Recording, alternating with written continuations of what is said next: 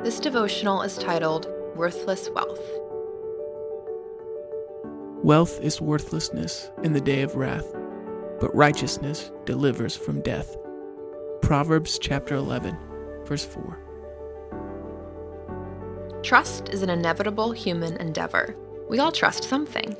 Even when we say we are putting our trust in ourselves, what we are really saying is we trust in the things we believe are best for us.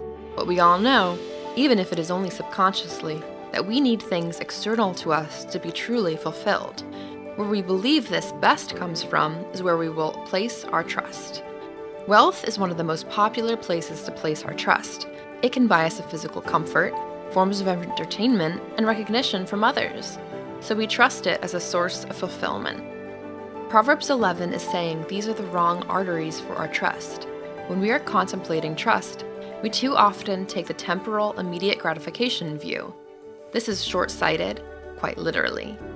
Wealth is only valuable if it aids us on the path of righteousness. It is valuable as a resource, not as an object of trust. Wealth in this verse represents a path wherein we place our trust in anything other than Christ, and righteousness here represents the result of placing our trust in God.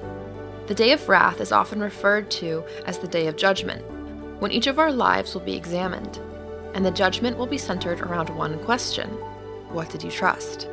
How absurd if our answer in that context is wealth or human power. Instead, our hope should be in God. Righteousness, the pursuit of personal character, truth, and social harmony, is the path to life. It is the byproduct of trusting God, and the only place worthy of our hope.